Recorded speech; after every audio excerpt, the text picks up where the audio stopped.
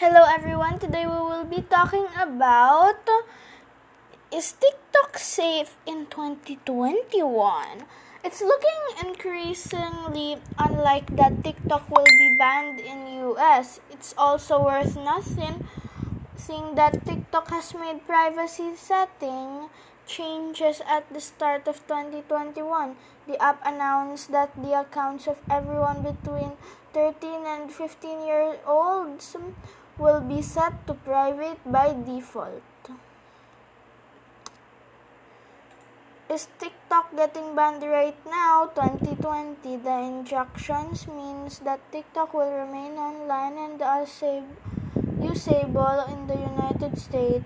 Past November, TikTok was set to be effectively banned in the United States on November 12 after President Trump issued an executive order in August stating it was a national security threat due its parent company ties to China.